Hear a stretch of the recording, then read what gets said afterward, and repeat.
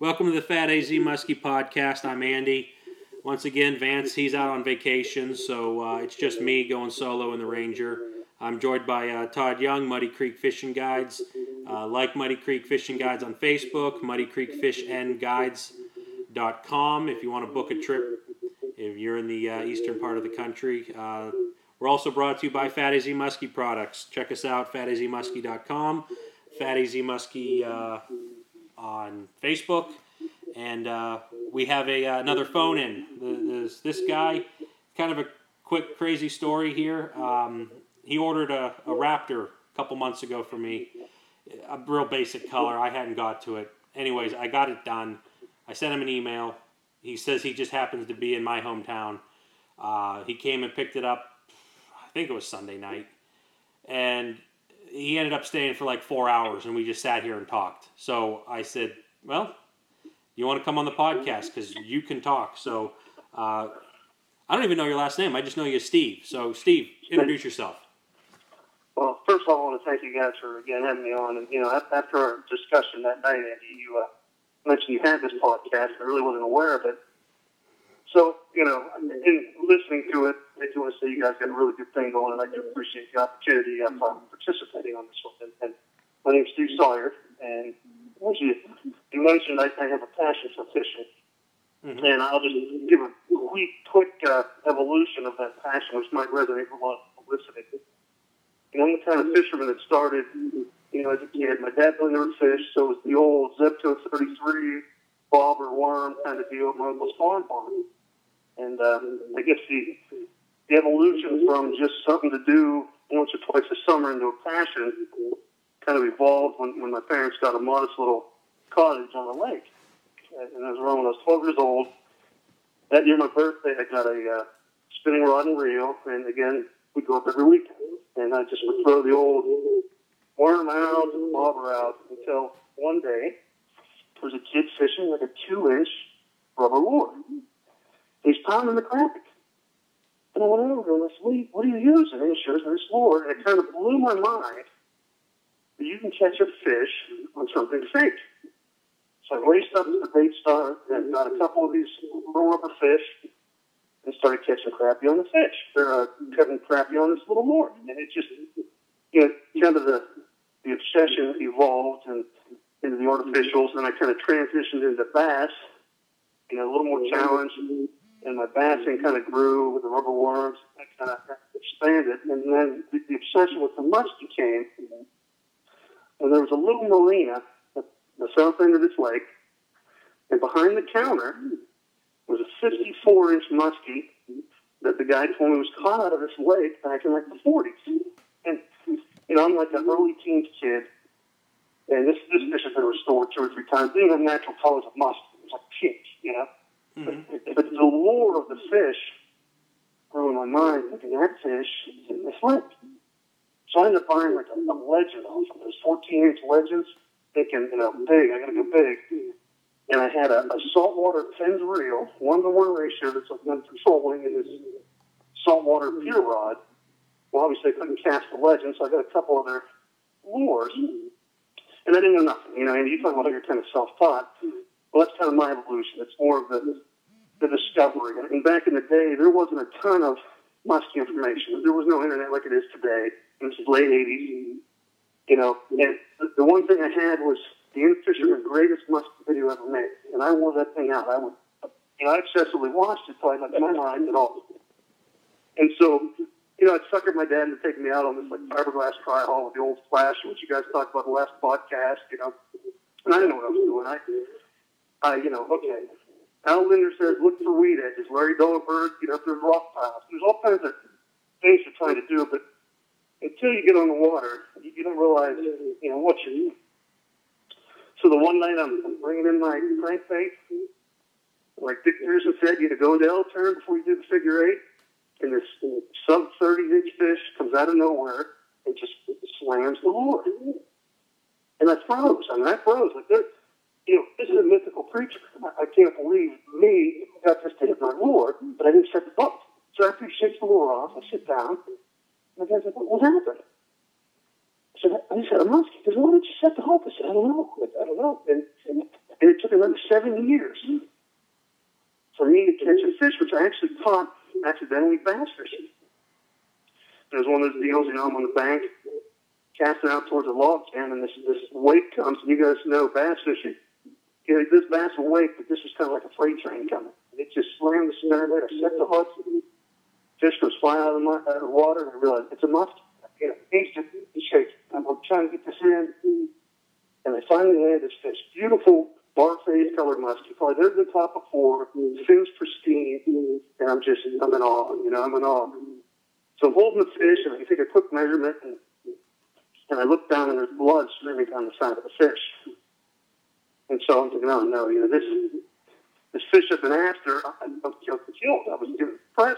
I'm looking, put it in the water, and it swam really great. I'm thinking, okay, I hope it lives, And as I'm gathering my stuff, I look down, my hand's cut open, bleeding, swimming in the mayhem. I either got a hook through it, or there's tooth through it, but you just don't, you don't notice that kind of stuff. And I was happy it wasn't a fish, it was me. Went home, and things from that point on, I ended up in my own boat, getting a little more serious into it, the lures, and I'm nowhere on the level of you guys. I'm more of a, if I go 4 or 5 times a year, and I got other fishing passions too, fly fishing and bass fishing are there too.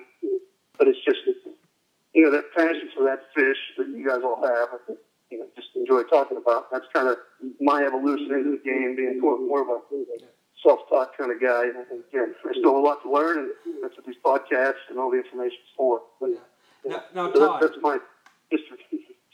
Hey, Todd, how many people on their first fish that they have strike don't set the hook?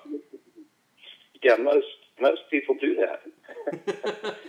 Most of the people that I'm taking out have not caught fish before, and a lot of it has to do with how the fish grabs it. Some of those fish just come up and grab the bait, turn the other way, and they don't have to set the hook. Mm-hmm. But I've had people bow down to the fish while we're throwing jerk baits and stuff and said, "Oh, I think I just had a hit." Meanwhile, the fish is jumping out of the water, coming at you. You go over this time and time again, but it's hard. It's hard for guys because it doesn't happen instantaneously. It's not like you're going out there with a bobber and a bobber and a worm, and it's going to go under quickly, and you jerk it when the bobber goes under. Sometimes we fish for 5 minutes. Sometimes we fish the first cast and somebody gets one on. Other times we fish for 4 hours or more before that strike.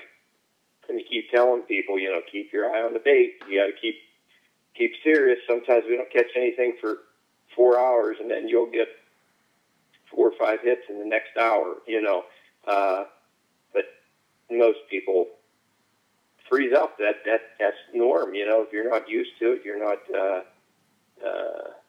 thinking about what can happen. I mean, it's second nature to me. I stay focused the whole time, but I realize that that's hard to do, and you went hours without a fish to stay focused on every cast. And most guys don't set the hook. Okay, so we got one rookie mistake right there. The next one. How many? I know you use the boga a lot, but how many guys get cut on their first fish? Yeah, I use the boga a lot. The other day we had a fish. Once again, we had a fish. I'm in the boat. I use the boga 90% of the time when I'm handing it to somebody. I get guys that say, I know how to handle this fish. I'm going to do it, and I cringe because most of the time they end up getting cut. They end up getting their hand up into the gill. We got real nice one the other day, and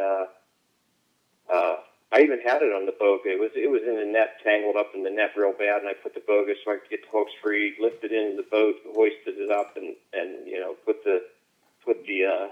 supported it under the belly because it was a big fish, and handed it to the guy. His hand, we didn't go over the whole deal, and his hand slipped right up there, and he went to reach up under the gill to grab it, and he reached up under the gill to grab it, and after the release, we got the bandages out, and there's a lot going on up there. I mean, you get near that mouth, you get near that. I mean, you want to be very, very careful because it happens almost every time.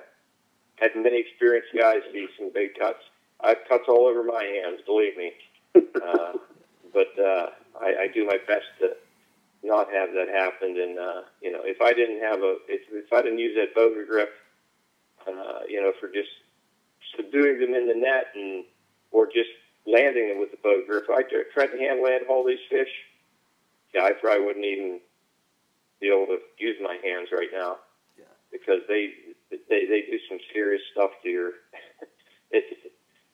From that gill plate up, it's a vicious creature. Yeah, I wasn't throwing Steve under the bus for those little rookie mistakes, No. but I'll admit, my first muskie, that fish I was pulling out of the net, I was with a guide. He netted it, and he's like, okay, I got the camera ready. I'm like, well, here we go. I've seen this in magazines. I reach my hand down there, I gill it, and I start picking it up, and he says the magic words. He goes, that's not a legal fish, so don't hurt it. And of course, the fish starts to just head shake with my hand there. And I'm like, oh, I'm not going to kill you. So I clamp my thumb down right on a tooth. And it hurt.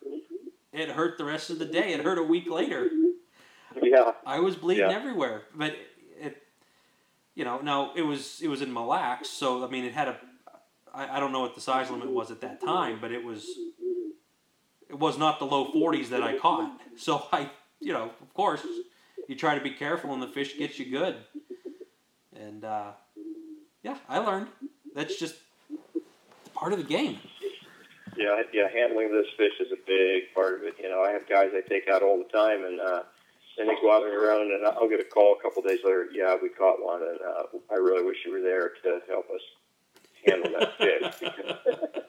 It's nice when you get them out of the net for me. It's nice when you do all that, but it's a chance every time, And I'm nervous as a guide, that Boga grip helps me out immensely. I would never give up on that thing. I mean, I put it, especially the smaller fish. I can hand that thing over to kids. I mean, today we had a young girl holding one, and I said, "Here, just grab it right here, hold it under the belly." We took the photo, and I grabbed it back off her, put it back in the water. Everything was fine. I can't hand a fish like that over to a 11-year-old girl that's hardly ever even caught a fish before. There's no way I could ever do that, and feel safe about it. We'll put it that way. Nice. But hey, we kind of skipped the fishing report. Todd, you want to give us the fishing report? Yeah, the fishing report is. Oh man, I was up here over the holiday weekend. I try not to really fish over these weekends, but you get calls, you got to do them, and it was a miserable weekend of fishing. Hot, muggy, humid, 9,000 boats on the water, jet skis, skiers. They chopped up a lot of weeds, which made for tough trolling conditions because they were just chopping them up and sending them right out into the water you were trying to fish in. But we got some fish each day, but I pretty much trolled the whole time. I had groups of 3, so I didn't get to do any casting over the long weekend, and had some older guys, had some young kids, but we got a real nice 47 the other day, and today we did a trip with every year at the campground. I'm at Camp Chautauqua on Chautauqua Lake. They do they've been doing this for years. They do a little fundraiser for Camp Good Days, it has to do with kids with cancer and stuff.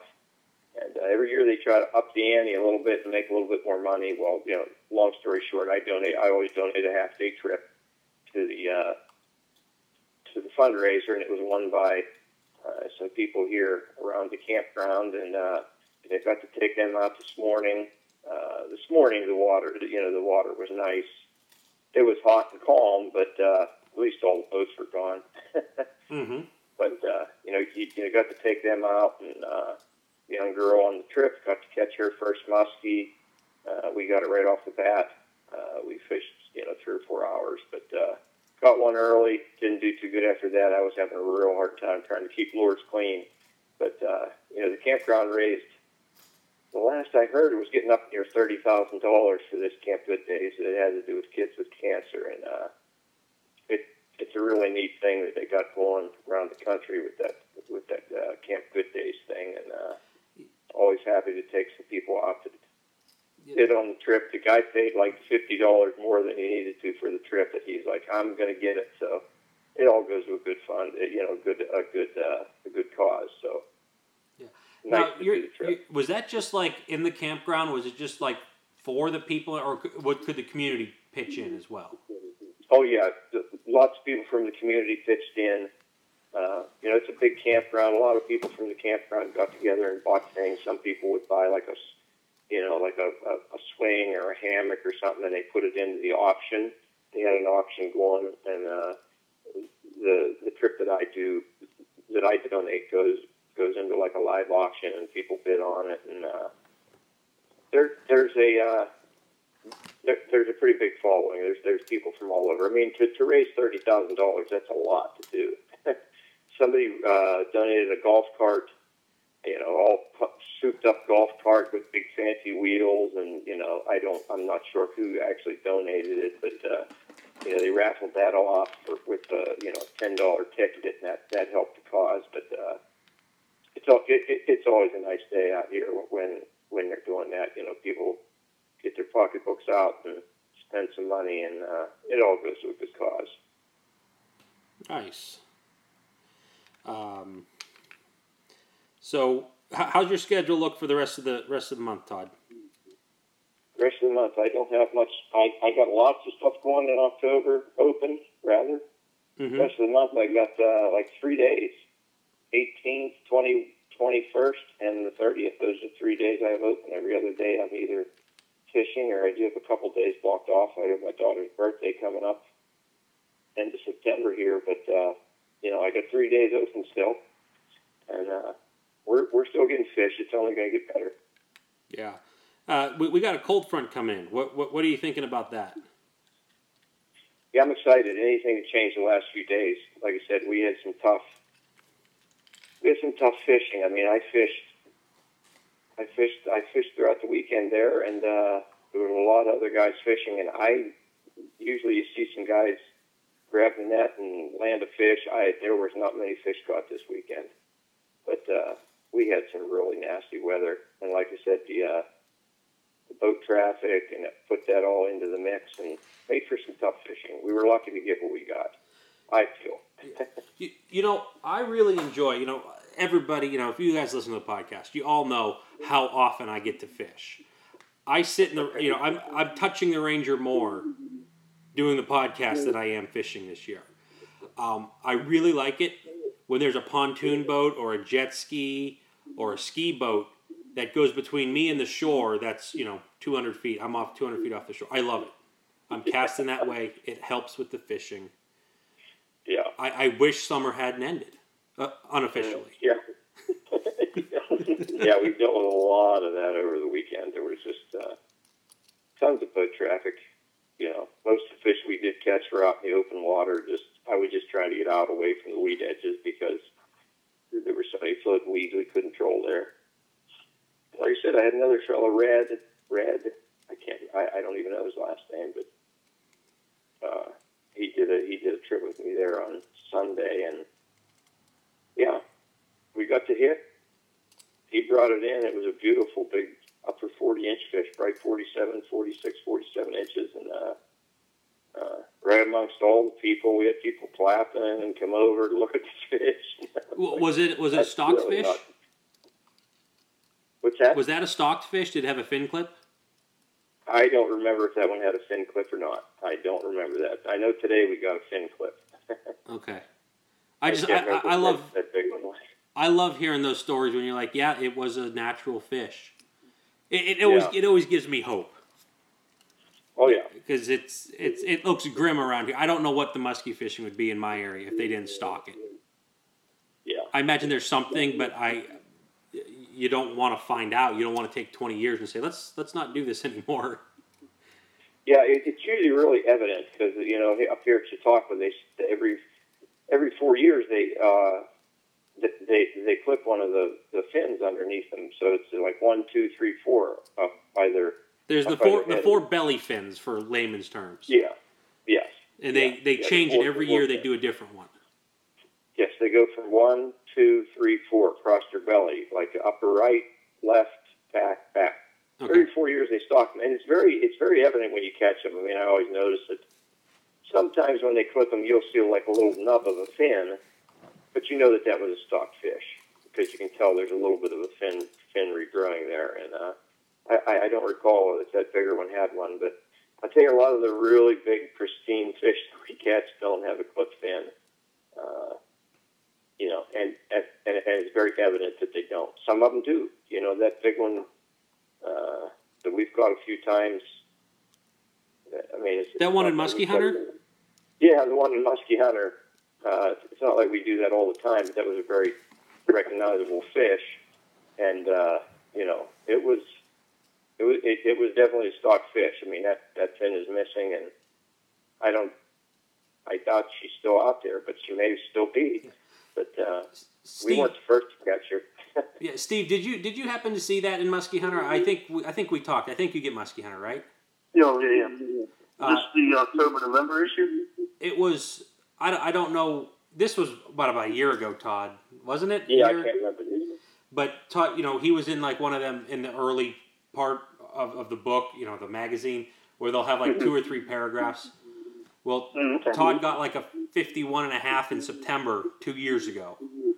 And then you got it the following June and almost the same spot trolling. Almost the same spot, yeah, the same. I mean, it was 100% sure the same fish. At the upper part of its, the upper mandible, the upper part of its jaw was missing. You know, clip fin, split in the one in the back dorsal fin. There's a little red spot, and you know, I knew as soon as we caught it, it was the same fish. Well, I didn't know right off the bat. As soon as it rolled over in the net in June, I recognized it right away. I mean, I started chuckling and told the guys it was the first muskie for both of those clients. The one guy caught it in September. It was like 51.5. He had never caught a muskie. He got to reel that thing in. He had a fire tiger colored Wiley lure that time, and then the next June I was in the same area. I was probably within 100 yards, out in the middle of the open water, and like I said, I knew as soon as it hit the net, when it rolled over, I saw that jaw, and I saw it, and I was like, you guys, we got another 50, because you know, it's the same fish, and I had them sit down and take the photo the same exact way, and you know, I remembered back to how we took that photo the year before. But yeah, the one guy was from New Jersey, and the other guy was from Cuba, New York. So both of those guys started with a very big first fish. They set the bar high. Yeah. But you know, yeah. for those people who don't know, who haven't looked up Chautauqua Lake, what is it, 17,000 acres? Yeah, I think it's about 14,000 acres, okay, 17.5 miles long. Yeah. Yeah. So 100 yards is not like some 70-acre puddle to where, you know, that fish's home range is the whole lake. That's pretty substantial. That's needle in a haystack kind of stuff. And what's even more impressive, and Todd left this out, both of those days that you caught that fish, I was on the lake those days. So with as much as I fish, I was there both of those days. And it's to have it line up like that. I don't know how that works out, because I fished probably on that lake 4 or 5 times that year. Yeah, both years. Yeah. But yeah. So, well, Steve, you're the guest. We've kind of not been including you too much. You got any? I enjoyed the listening part. You're listening to it live. So, you got anything you want to bring up and talk about? Well, you know, I got a couple topics. I guess I'll preface the one with a story, if you don't mind. And if you haven't been able to tell, I like telling stories. So, good. This is kind of my big fish story. I know you guys did, Randy, you did your big fish story last week. Yep. So I'm going to kind of like weasel my big fish story in, but with an overall question. Okay. So let me start the story off with, you know, I went to a lot of these shows, and I went to one show one year locally around where I live, and they had a door prize, and the door prize was semi-guided trip on the local river. Now, you know, my whole kind of fishing evolution, as I mentioned at the start of the show, was kind of figuring out for myself per se. So I was always the anti-guide kind of thing, because I always thought that diminished the success of the fish or the achievement of the fish. Okay, but again, it's a free trip, so what the heck? So my uncle Dan, is like my musky fishing partner. We went a lot of times, and I said, hey, you know, come with me on this one. And he was ecstatic, so we go out there, and like, you know, an hour into it, my uncle catches his first muskie ever. Okay, so he's just excited. I'm so happy for him. You know, well, coming into the winter and into the you know, January, February season where you got all these shows, him and I went out to Columbus. So he says to me, you always talk about Lake St. Clair. I'm going to book a trip for us, Lake St. Clair, with a guide for 2 days. My treat. I want to pay you back for what you've done for me. And, you know, again, how do you turn away a free trip? But however, in the back of my mind, it's always that, hey, I'm always searching for a 50-inch. I think it's every muskie fisherman's goal. And I'm thinking, what if I had to catch a 50-incher on Lake St. Clair? Would that diminish the achievement of that goal? So, again, to I guess, make it okay with me, per se, I brought my own rod, I brought my own lures, thinking, all right, we use the guide, he'll put us on the spot, but I'm going to catch the fish with my own quick. So we show up Lake St. Clair. First day, beautiful sunrise. It's just a nice day. And again, I kind of have a mild obsession with big lures. And so I had myself casting a 2-pounder. And the guy's like, what are you doing? I said, listen, I'm here for fishing. I mean, this is kind of my goal. I want to do it on my lures, kind of my own way. And he says, all right, well, as you guys know, when you go to cast a 2-pounder for any length of time, let alone 10 hours, you better check your skirt at the door, which I didn't do this day. So at the end of the day, we only had a couple of follows.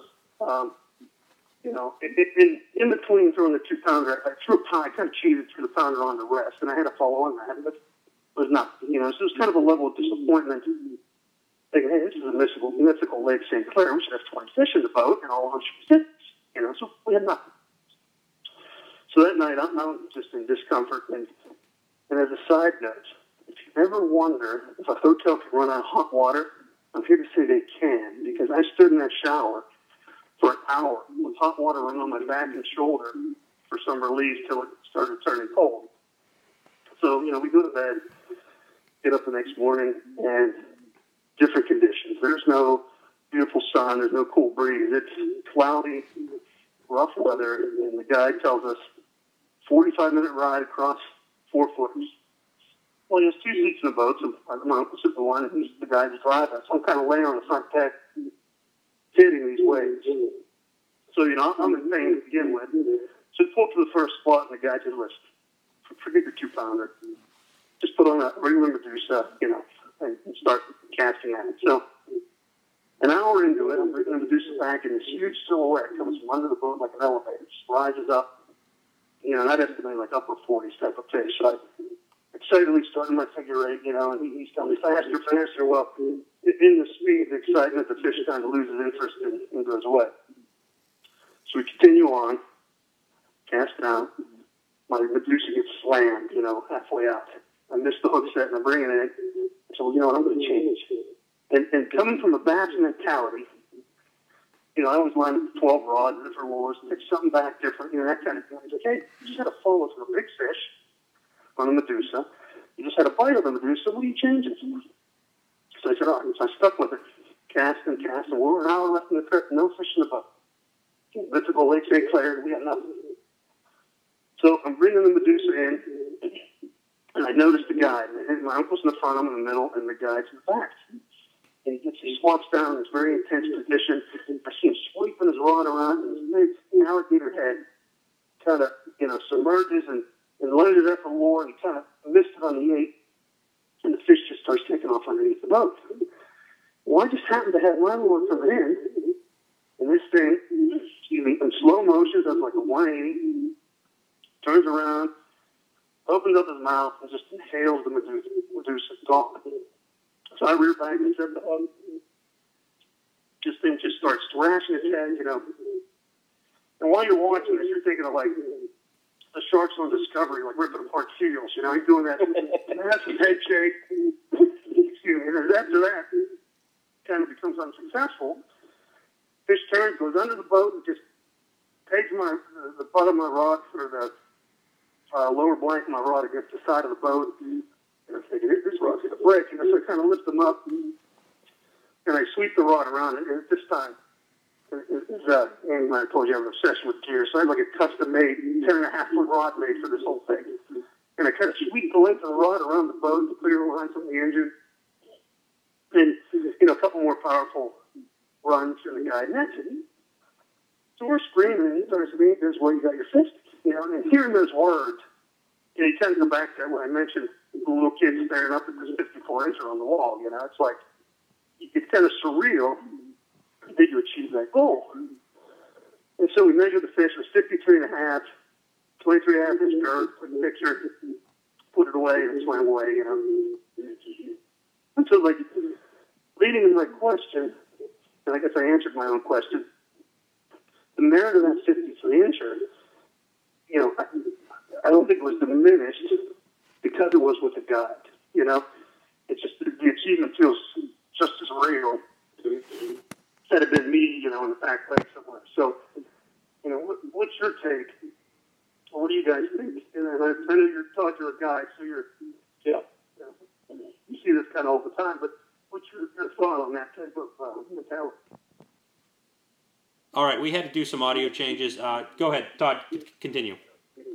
Yeah, I mean, the way I feel about that is, I mean, what you did, you were out with somebody. Obviously, they took you to the spot. They took you to the area. Because St. Clair, I've been there many, many times. It's a big lake. The fish don't jump in the boat out there.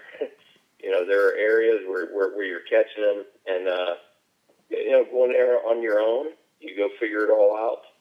And sometimes you do, sometimes you don't. But to me, especially because you caught that fish casting, that's a big deal. I take guys out all the time, every day, and I feel that there's a big difference when guys catch their fish casting rather than when they catch that fish trolling. Because when we're trolling, they're sitting there waiting for the rod to go off.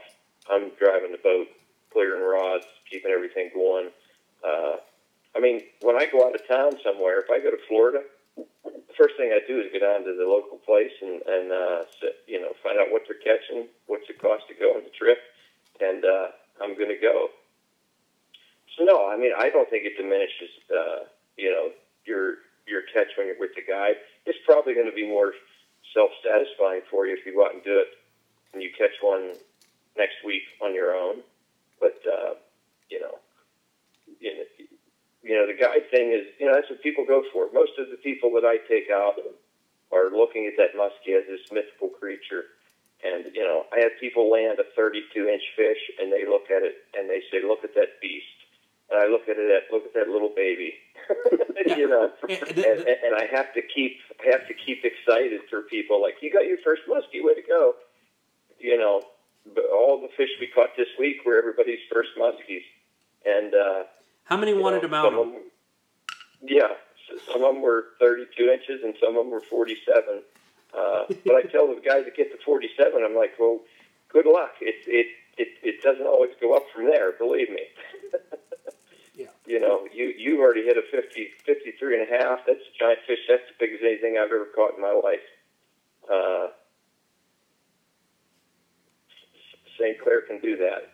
But as you found out, even with a guide, they don't just jump in the boat there. It's not like that place is easy.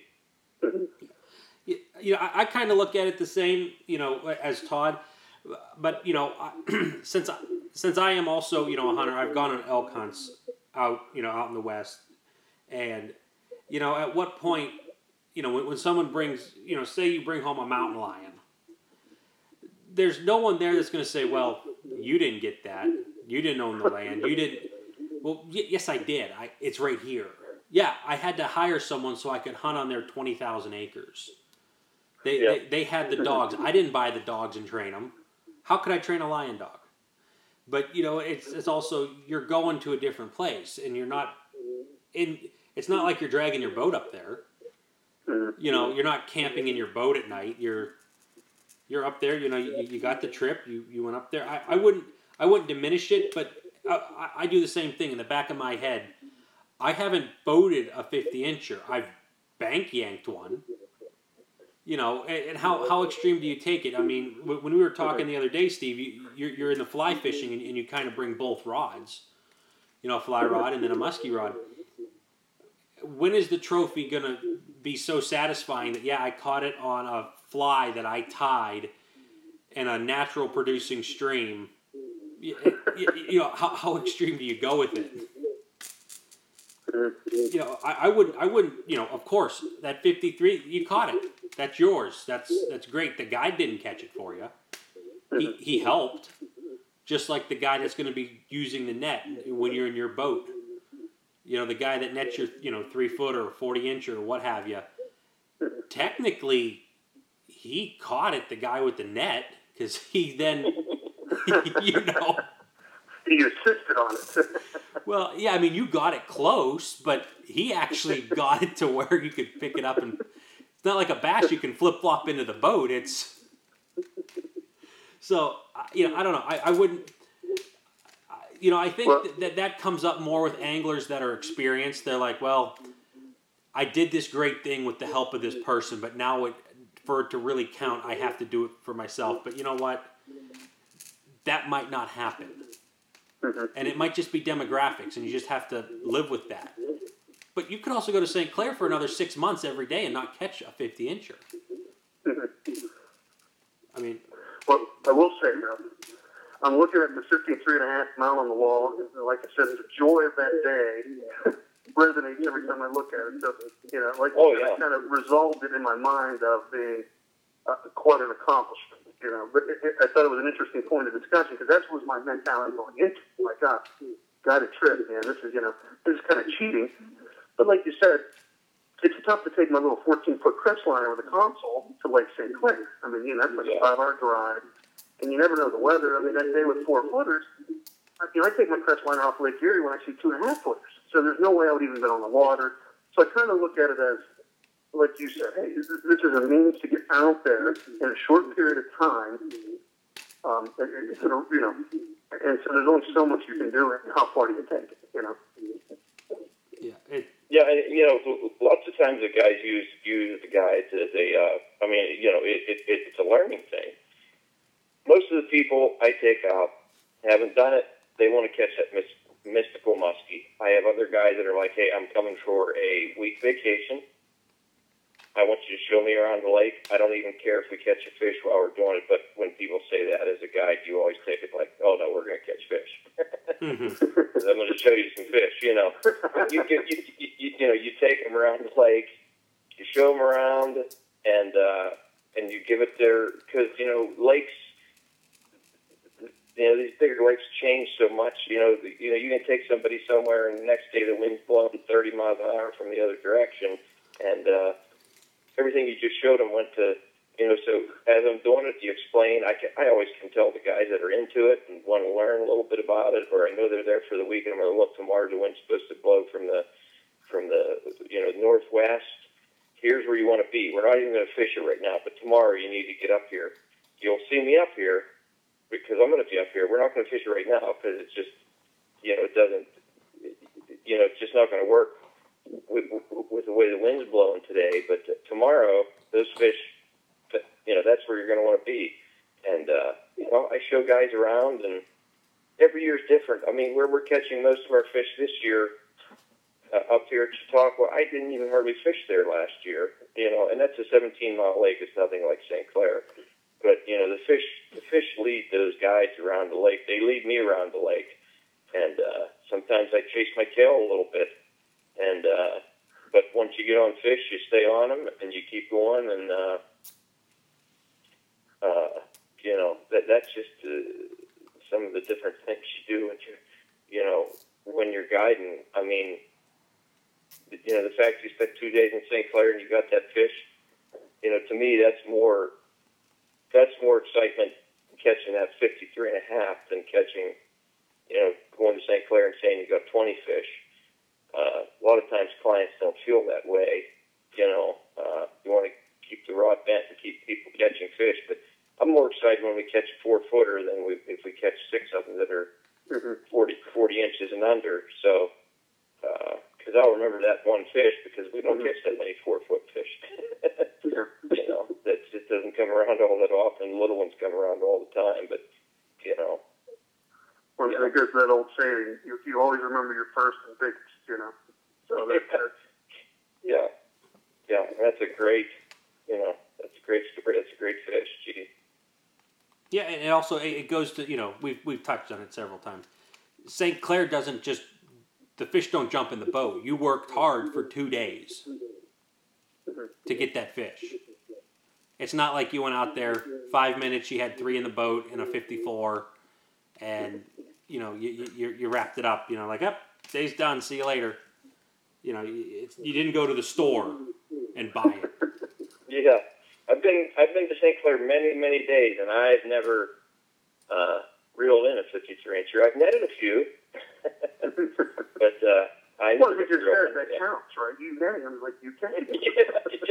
Technically, yeah. I netted them in my boat, and I was driving, but we were trolling at the time. But I never actually reeled one in yet. So nice. And I got to say that there is also the element of guilt, because that was the only fish caught towards the trip, and there's my uncle footing the bill, and I'm the one with the fish. So Well, you just let your uncle know it wasn't that big of a fish. What was that, Steve? I was talking over you. So I said, I'll deal with that guilt. I'll invite my uncle over to look at the fish. Yeah. So, Just how long ago did you do that trip, Steve?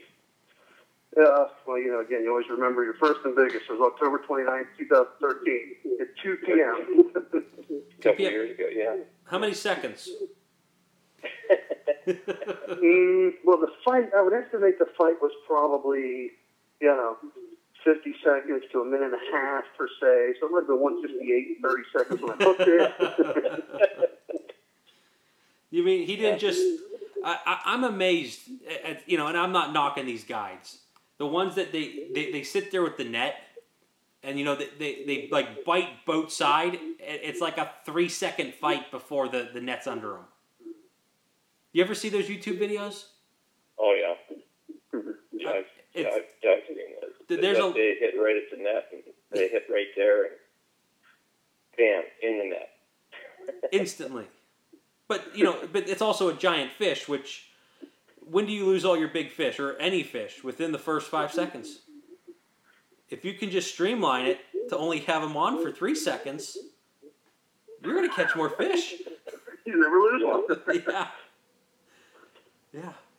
We've had walleye on Erie, where, like, you get them to the boat, and you're like, oh, that's a nice one, that's an 8 or 9 pounder.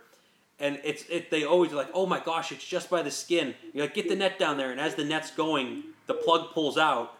And if the net guy is good, he'll keep pushing the net there. We've had 8, 9 pound walleye swim into the net, trying to dive back down once they break free. You could do that with muskie if you're quick enough. Oh, yeah. Just pause them enough. Maybe put a bulldog or something on the rim of the net. I've got quite a few muskies in the net that came off the lure over the years. Yeah, that's a big assist. You get a point for that. Yeah. Nice. It's all good stuff. Yeah. So Steve, when we were talking the other day, you should. Well, actually, when you were here at my pole barn, the headquarters for the podcast, you showed me a picture of your basement, and you built this rod rack, and it literally I can't even describe it. It bars on a gel cell, stripes on a zebra. It took up like 30 feet of your wall. Now you're really putting it at that legendary status. It was nuts, and I made it. You don't have to give number figures like we talked about. I guessed what I thought was that's a good guess, and I was off by 1/3. I mean, like I was 1/3 of what you told me, and just so and I don't know if I'm gonna get you in trouble. Uh, Just so well- people know, there were 4 zeros in this to the left of the decimal. Correct. Well, now here, I'm gonna say something else, okay? And I'll describe the rod rack because I'm proud of it. My friends call it a collection. Now, back in the day before marriage and kids, I literally would use every rod I had. I mean, and I have well over 100 combos. 20 Wiltshire fly fishing, and I got 15 musky combos, bass. So I have a whole gambit. Okay. The one talent I feel I have, and I'm never going to profess to be a great fisherman, but I can find deals on good equipment, and I'm so obsessive and persistent about it that number is retail, and it's probably half of what I actually spent. So, with that being said, Even still, that's a new truck. yes. Yeah. But I also don't understand. I have no hobbies. I don't hunt. I don't like collect wine, stamps. I don't have dirt bikes. I don't like fishing. It's funny in life how you surround yourself with what you have a passion for. Like I have a passion for bass fishing. Okay, I told you, come mid-April or late May, I only have one fish on my mind. It's a smallmouth bass, and that's it. And so I got friends. It's like I got my buddy Kevin, John, and Scott. These guys are obsessed with bass. It's not casual. 2 of these guys have places in the area, and the third's buying a place in the area just to fish for bass. So during that time frame, I fish with these guys. This is my friend base is on this obsession and passion. So after kind of June hit, I transitioned into my muskie phase, and my Uncle Dan and I muskie fish when we can, and he's great because I could call him up and say, we're going the next day. This construction company, somehow he rearranges his whole schedule, and he's there. I'll pick him up 3 in the morning. We're driving 3 hours to Chautauqua for a day trip or something, okay? So, but he has that obsession and passion I have for muskie. And then, kind of transitions in October, and I kind of go a little bit back to the smallmouth and muskie, and then the fly fishing season for me starts. So come November all the way through the winter to March, I'm driving up to Central PA, and I got buddies out there, Pat, Don, and Matt. These guys are like hardcore purists, fly fishermen. They have this trumpet and blog. They're obsessed with it. So I that time frame is when I go with them. And again, it's my whole passion. Excuse me, it's surrounded by fishing, and it just, like I said, has kind of 3 phases. And each one of the guys that I'm with have that same passion. And my wife begged me to pick one. Just pick one. Don't fly fishing. Why don't you fly fishing? Well, see, you made mention that you don't hunt, you don't do this, you don't... What I just heard is you do 3 different things. You bass fish, musky fish, and fly fish. Oh, come on, it's all one. That's what I tell my wife. Tell me out. Well, no, I also heard that you've said this before at least 20 times to different people. Yeah. This is an intervention. Oh, Wait a minute. Did my wife put you up to this? No, but I was thoroughly impressed, but I didn't mean to interrupt. Keep going. No. Well, and again, you guys share the passion with muskie, and that's kind of why, Andy, you and I were able to talk for 4 hours. We have that that's integrated into our being. It's just, I don't think a lot of people understand. And so you kind of surround yourself with those same individuals who have that same passion. And I've kind of taken it a step further with my obsession with gear. And I got 3 little girls, 5 and under. So my fishing time, and you'll understand this, Andy, is just diminished to, if I go once a month, I'm lucky. Yep. But my friends tell me I'm the greatest virtual fisherman they've ever seen. I will obsess over stuff. I have this buddy, Scott. He's kind of a rod maker close by, and I come up with projects. And, hey, Scott, how about this? And he gets them out of my mind. He's a bass guy, doing my drop shot rods and stuff, and I didn't do a modification of a rod. And I said, you know what, Scott? Here's what I want to do. I want a 10-foot rod for 10 plus, and musky rod that'll cast 36 ounces. I said, figure out how to do it. And he's like, you're bored. I'm a bass guy. I said, no, you're a rod maker. It's all the same, So his nickname for me is Crazy Musky Steve, even though we bash fish together. But He came up with it, a 10-foot 3 spiral wrap rod. He had to find a factory rod. He stripped down to nothing, added extension. And he said, you're nuts with these projects. And I just, I have fly rod projects for him. I just kind of keep up with things because that's my virtual fishing, and that's how I keep active with the passion I have. That's just think of these things. That's my Andy. That is Andy for me. Yeah, like Andy. Andy, can you do this? I don't know how to do it, but this is what I'd like to have. I mean, it's like, well, I can't fish, but I can do it. And that's the funny thing. Andy showed me some of the gadgets he had. And can I tell the story about the one rod with the heat? Go for it. Okay, so I show him this rod, right?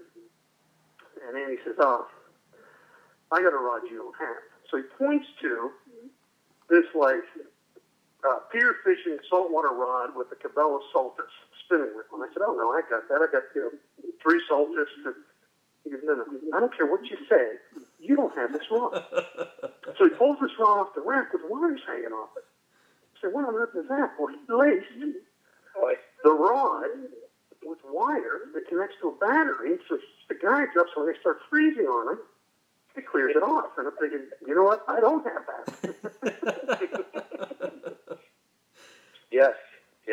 That is, and I'll give a little bit more background. When I've talked about that winter fishing and stuff throughout these podcasts, and I talked about that abu that I busted up in a half hour. That ice gets really bad.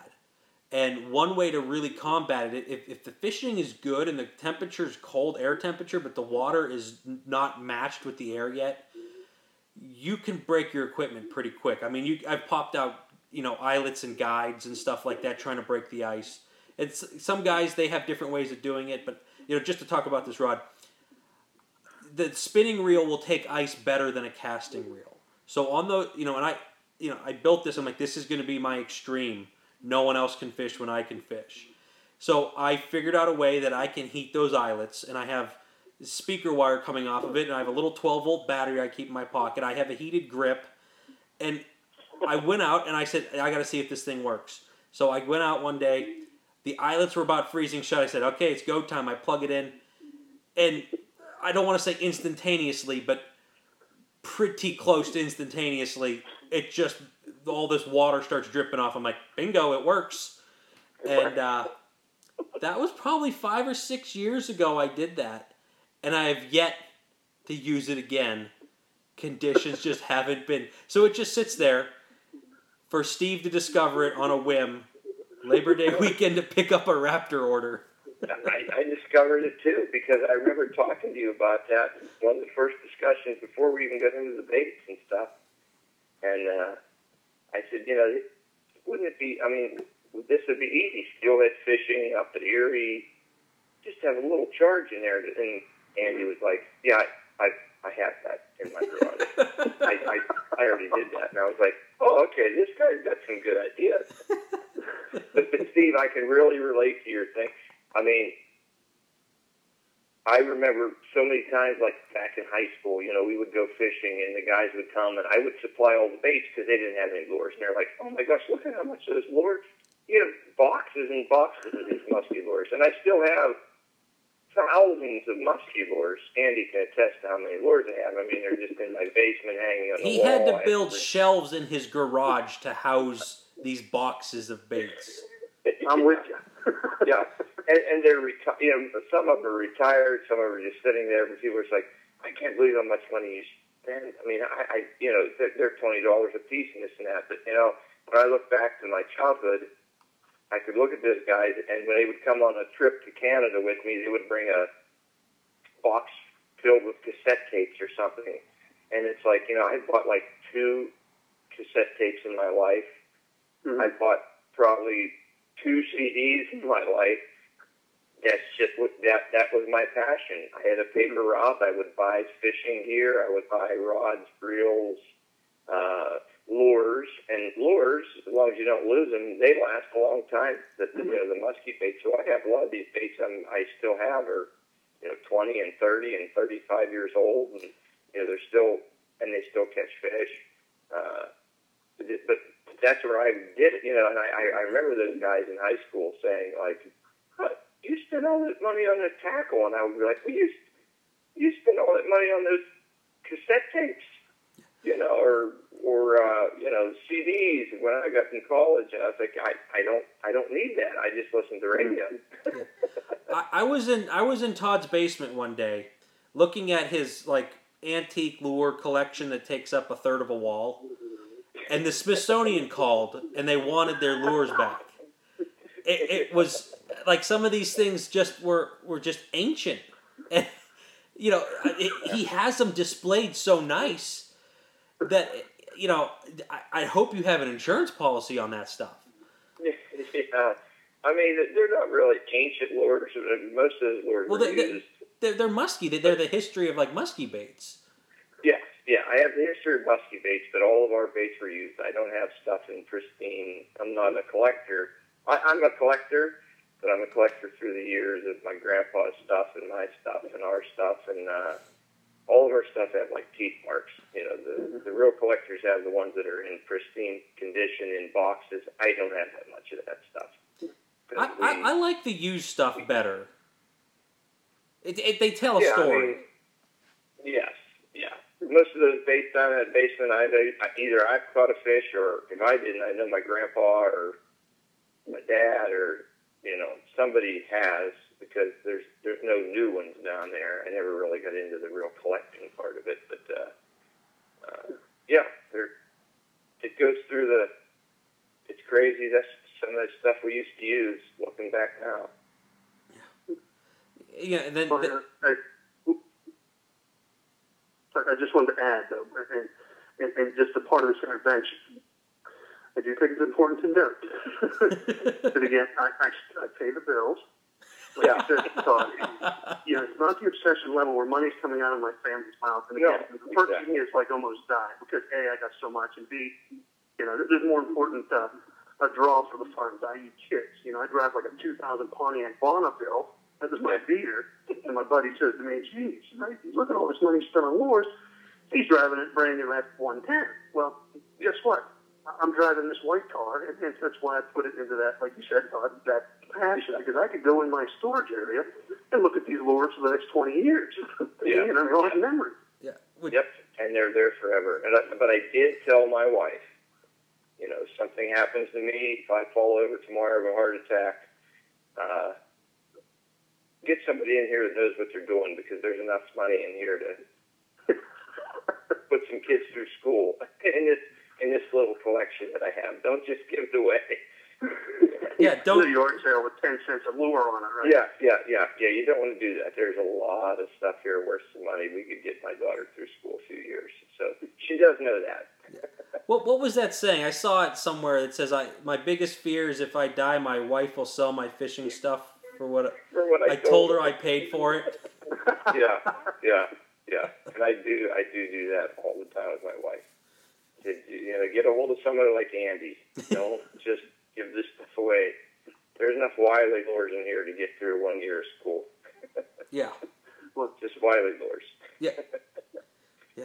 So what I got is in my will, I'm going to give my wife the folder in which the spreadsheet's in that I have all those rods and reels and how much they're worth. But I have to be dead before that gets revealed.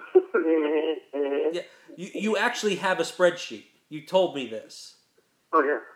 He has it itemized. Everything. Well, and here's the thing. You got to know when you change the line, when you service the reels. So that's all kind of listed out there.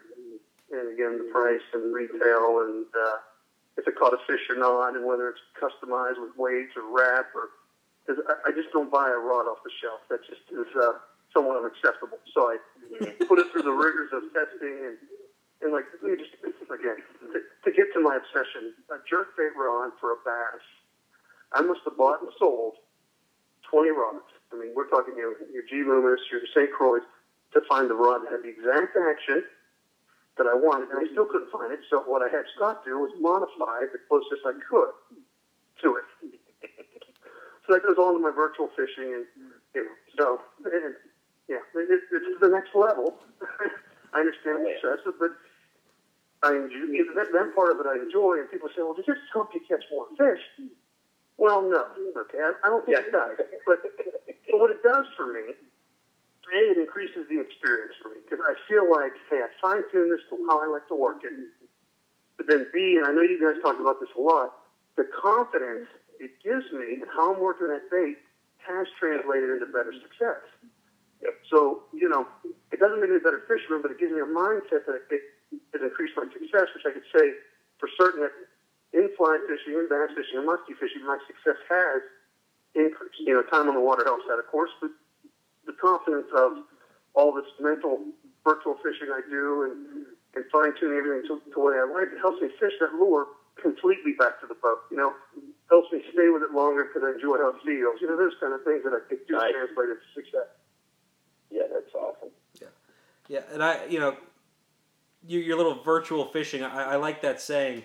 And we touched on this yesterday when we talked on the phone, Steve. I used to, when I was dating my wife, way back in the day, we both got home from work or whatever. I was still living with my parents. We did it. We did it traditionally. We didn't live together until we got married. So we'd hang out at each other's parents' house. We're a small country, and on many nights there's nothing to do except watch TV. And I would bring this up. I would say, "You want to play fish and lure?" And I'd go get a tackle box, open it up, and just look at the baits. And Todd, you believe she still married him? Yeah. Yeah, that's love right there. Well, she knew what she was getting into. Yeah. I got engaged strolling down the middle of the lake on Chautauqua Lake many years ago, and that's the same thing. Sort of the same thing. My wife did not understand it, but she saw my passion. She knew what she was getting into. I was doing the pro muskie trail at the time, and we were dating. Like, hey, I'm going to be gone a week. We're going to Minnesota. We're going to Wisconsin. Okay, that's how it all got. And I was doing some guiding at the time a little bit, but so I figured, well, it's time to get engaged, and I guess we'll do this on my time because there's nothing else going to be on my time after this for the whole wedding ordeal. So we came up for the weekend and got engaged, and strolling down the lake. But not all women would maybe be able to handle that. But I needed a woman like that, or it wasn't going to work for me. Now, let me ask you this, Todd. When you were about to pop the question, if that rod went off, would you have scratched that plan immediately and gone? Oh yeah, the plan would have been scratched. It would have been delayed. We'll put it that way. I went out into Chautauqua Lake, out in the middle of the lake, to an area that I never fish and I never catch anything. I wouldn't catch a fish because I don't go there. I went with my most off the wall spot. That's where I was trolling when we did that. Yeah. So if your wife ever listens, she's gonna oh, so you went where you wouldn't catch a fish and be interrupted. Yeah, I didn't want to get interrupted. Yeah. Yeah, when you go through this spot, it's either do I pop the question or change colors. Yeah, that's about it. That's where I popped the question. See, I love that thinking because you say, let's reminisce here. Let's go down memory lane and troll up at Chautauqua, Yeah. Yeah. I don't think I've been through that area since. I mean, that was 15 years ago. I just don't go out there because I never go there, and I just don't fish there. And I felt sure I wasn't going to get a hit out there. Yeah. I can see your wife saying, "Todd, let's go muskie fishing. Let's fish that area where you asked me to marry you." Well, I could take her there. I just it would have to be just for reminiscing purposes, not for fishing. Yeah, you'll just be coming off plane, so you can go to the next. Yeah. Oh, that's funny. So, hey, we're about an hour and 5 minutes into this. Steve, you got anything else you want to chat about? well, you know, we had to do another 3 hours, so I better say no, because I don't know if the rules of the podcast will allow you to go 3 hours. I can go as long as the iPad has batteries. If you want to keep, if you got something else, let's keep going. Well, it's up to you, Todd. Because I do have something else. I'm good. If you got another question, we'll get another one, and we can get you back on here for some more. I mean, this was fun. Then I'll flip the last question, and I'll make this it. So, okay. And this kind of goes back to, and I mentioned it briefly when I was fishing, with that guide and the mentality of changing things. Okay, and again, my past background, when I go musky fishing by myself, I have a rod holder, vertical rod holder of 12 different rods that, again, I fine-tune through a virtual fishing towards specific lures I like. And, you know, Andy shows me one rod. This is it. This is what I got. I fish gliders on this. I fish everything on this. And I'm comfortable with it. So, you know, the multiple rod mentality versus the one rod mentality. I know you might have touched on this at other podcasts, but do you see a lot of guys, because you guys are more in tune with the musky world than I am, do you see a lot of guys with that bass mentality coming into the musky world with, you know, the 12 rods and that kind of deal and switching out every 10 casts? I mean, you know, occasionally I have somebody come and throw bait for, you know, 10 minutes and tell me maybe we should switch this color. They're not hitting this. The more I guide, you know, the more I do this, the more I realize the timing is everything. Putting the boat in the spot. That color, type of lure. I mean, the type of lure means something because of where you're putting it. You know, how deep is it? How high is it running in the water column? But the color really is not making that big of a difference. But occasionally I get guys, and a couple of them have been fly fishing guys, where they take, you know, they fish a fly for 10 minutes and they want to change, and then they go back and sit down and change their fly. Then they go up and do it again, and then they go back and change their fly. And the whole time I'm sitting there like, every time you change your fly, you're missing out on 3 or 4 casts. I will fish the same lure. I know, but that all comes back to that confidence. You brought that up earlier. I mean, I'm fishing here all the time. You know, you're fishing your lakes. I can tie a lure on and use it, and I get other lures out to make, you know, it drives people crazy if I catch a fish. If we catch a fish on a lure, and I'll cut a, you know, maybe I'll have to cut a couple hooks. I'll throw it on the dash, and some guys will look like, I can't believe you're not going to put that lure back on. I'm like, well, I'll just grab this one. I haven't caught one on this one yet, or, you know, this is the same. You know, it's going to do the same thing. Or fishing with Vance, we talked about that a few podcasts ago. I was like, I'm going to get this sharkfish perch out because Andy wants to drop that color, and I've never used it. And I threw it for 10 minutes, and we got a 42-incher, 43-incher. You know, you know, most of the time, I mean, it comes down to, you know, when I'm trolling, the only thing you can do is change lures. So when I'm trolling, I change a lot. You know, when I reel in, I'm like, okay, we'll just put another one on. That's where I get to use all my lures. Trolling. I'm trolling 6 rods at a time, and I can change them all out. When I'm casting, and I grab those certain raptors, and, you know, I try to go out of my way to ask guys sometimes, like, hey, do you want to change that bait?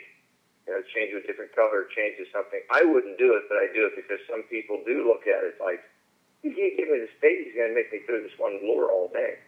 Mm-hmm. But I'm confident with what we're doing. I'm confident with the bait that's on there. I'm confident with the way they're working it. That, you know, I don't think that color means all that much and stuff. But yeah. Yeah, I'll hit on the rod portion. You talked about all the multiple rods and stuff. I showed you mine in my custom job handle. You know, my butt grip extension that I was very proud of. I did myself on my Legend tournament, which I didn't realize I was talking to like the Pope of custom rods. Rod. I I've seen friends of mine, I've been fishing one rod for, several years now. I used to have, like I said, 3. I could only fish one at a time. I was stepping on them and this and that. That's how, when we talked on this past weekend when you're here, you keep your rods up, because stepping on one of your rods is like a mortgage payment. You keep rubbing that in, don't you? No, I'm very impressed with it. And I want people to understand, without actually giving numbers, the stuff that we talked about. But, you know what you successfully done? You successfully made me not let my wife be able to ever listen to this. Well, that's what I'm going to label. I'm like, wives don't listen to this one. I'll put that. Yeah. But I've seen guys, and this is, it just might be, I have a higher end combo that I use. I have a Legend Tournament Big Dog with a high gear Tranx on it.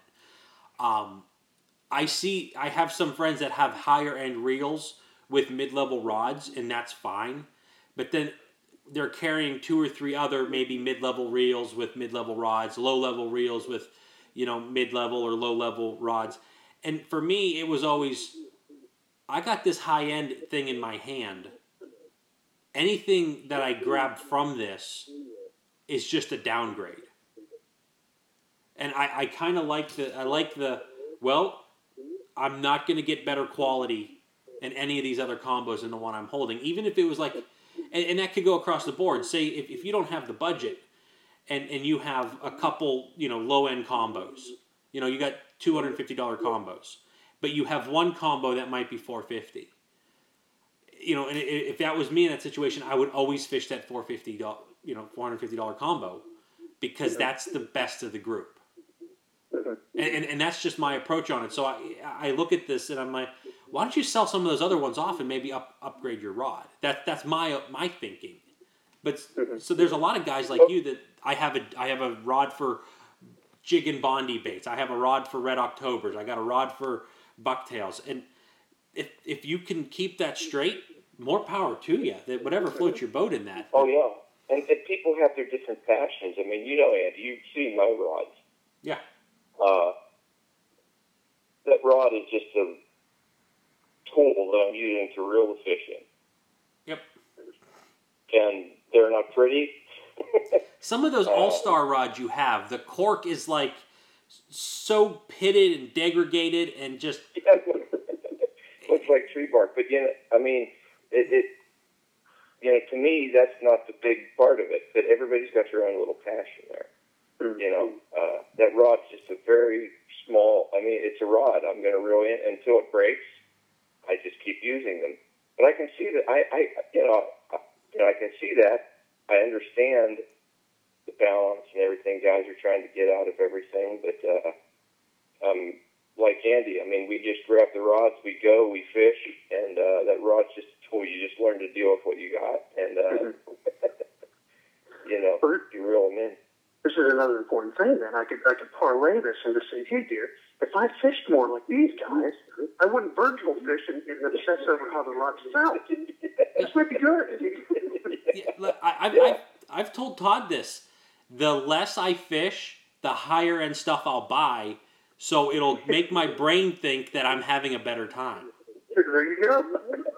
Yeah, and I'm looking at it right now. I had a 55-pound thrust Tarova on the front of my Ranger. It did well enough.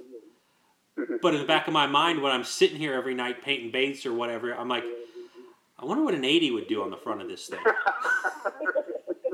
So I went and bought one, and I could sell it as brand new. There's not even a scratch on it. But I get it. And I can see it, because I look at those All-Stars and think, I wonder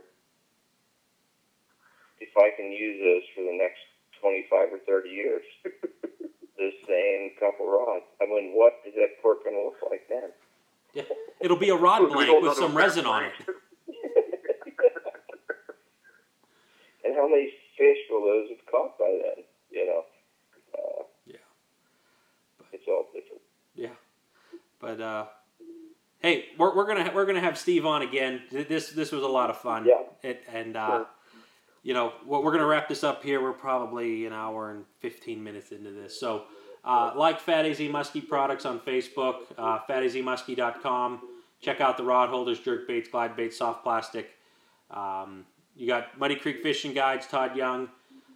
Muddy Creek Fishing Guides on Facebook, muddycreekfishingguides.com. If you guys, we're having people on, and we want to keep doing this. It's a lot of fun. So, message us, Facebook, on our websites, questions, complaints, gripes. We don't care. We just want to hear from you guys. We'll have you on if you seem interesting. So, Steve, thanks. Do you have anything you want to plug? No, but I work for no one. I just buy everything. But I want to thank you guys for letting me participate in this, and I really enjoyed it. Like I said, I really, once you turned me on, Andy, to listen to your podcast, I started going through them, and it's nice. It's something, like you said, I go to work now and put it on and listen to it. You have a lot of things that I can relate to, and then again, I appreciate being a part of it, and I want to thank you greatly for the opportunity. Yeah. So, Steve, man, thanks so much. It was a good time. It was a good time. Talking here tonight, yeah. But I guess until next time, good luck fishing and goodbye.